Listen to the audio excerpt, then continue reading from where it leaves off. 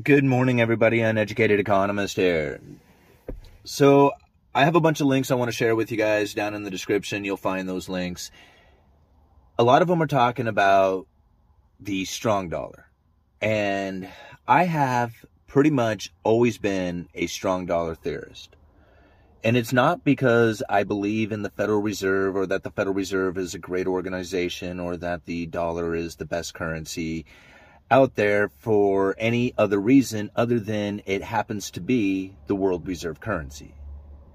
And because it has that status, it's going to continue to strengthen no matter how the economy goes. Whether the economy turns around and starts doing better, or if the economy starts doing worse. Whether we're talking about the United States or globally. There is no scenario in which that I see that the dollar does not grow stronger from here. And now, I have been saying for quite some time that I have been getting into cash so that I could take advantage of a downturn. That when everything goes on sale, you have to be in a cash position in order to take advantage of those downturns. And that's exactly what I am anticipating coming in the near future. Mainly because the Federal Reserve has no anticipation and no suggestions out there of reversing their course on monetary policy, of keeping interest rates elevated, and the unwinding of their balance sheet, which pretty much means that they are bringing the cash back into the Federal Reserve and destroying it. So that's the outcome that is coming into the future. And that is the Fed's promise until they see a change in the way things are happening within the economy, mainly wage increases. So what that is going to do to the rest of the world is going to be incredibly painful. And now I left down in the links, or down in the description, links to quite a few articles. And now one of them is from Jamie Dimon. Now, Jamie Dimon is not somebody I necessarily trust or believe in, right? And he's the head of JP Morgan. Now, Jamie Dimon is somebody who puts out these calls that are quite opposite of what his cronies are doing out there. I should just say it like that. I'm not going to get into the conspiracy theories and all that other stuff that's out there. But something that I found very interesting is now he's giving out the warning of the strong dollar, which is something that I had been warning about a long time ago. I made a video, King Dollar Destroyer, right? Or what was it? King Dollar Destroyer destroys the world or something like that. Anyway, I've been talking about how the stronger dollar is going to start impacting the rest of the world as far as their dollar-denominated debt. Now, Jamie Dimon is warning about that. Well, we were warning about it a long time ago, and there was plenty of other YouTubers out there who were warning about this years ago. Jeff Snyder, Brent Johnson. I mean, these two guys have been calling this stuff out for a while now. This is where I got a lot of the ideas from.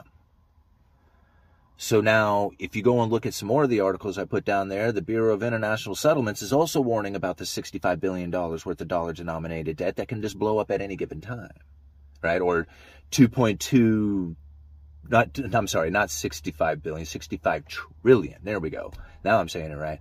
And 2.2 trillion of that is on a almost regular basis at risk of default at any given time. Now, what a lot of people are not realizing is the contagion effect that could come from this. And this is really where I see that the dollar has no other choice but to grow stronger, whether people want it or not. The destruction of this particular debt will cause the dollar to get stronger. And this is something that if you read the articles talking about this particular scenario, you start to understand that contracts are written around the world that are due in dollars. They have nothing to do with the United States.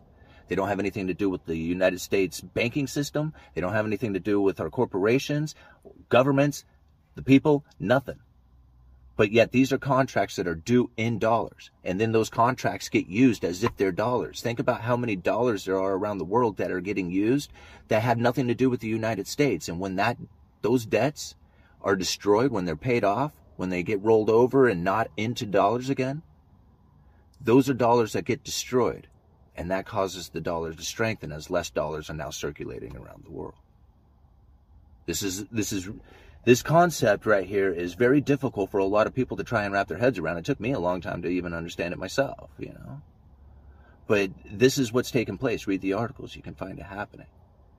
Think about the stronger dollar and how much food the United States produces. I just left an article down there talking about the corn supply, right? And how much corn the United States produces. Think about corn and how much food it is for the rest of the world. Now, I understand corn is mainly used for a fuel product to make ethanol. And not mostly used, I should say a lot of it's used. There's feedstock, there's all kinds of corn that's produced. But it's not a matter of what it is, but how much, and how much the United States is doing, and how much that costs the rest of the world when the dollar strengthens. It's going to be very difficult on these nations around the world. King Dollar the Destroyer, coming to destroy the world. Right? The stronger dollar is coming, and it's not going to be like everybody was so concerned about a hyperinflation scenario, this threat that was coming to them.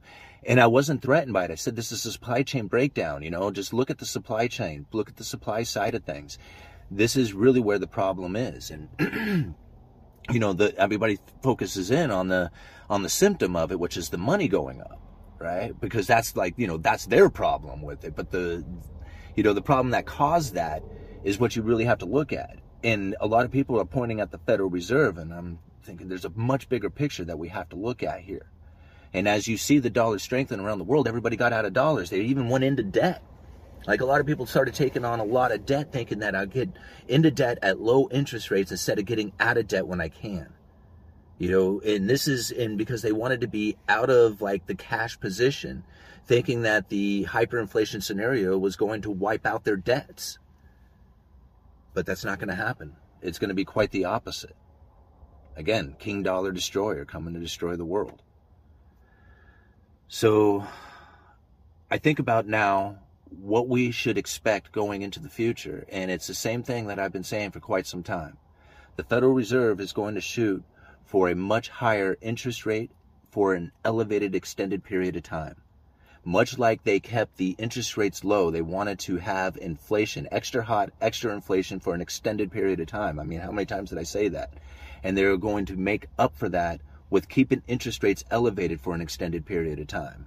And people are like wondering what the hell the Federal Reserve is up to, and they don't understand their strategy. And I'm thinking the whole time, it's like, no, man, they've been telling us this is exactly what they were anticipating was going to happen, and what they wanted to happen, and what is going to continue to happen.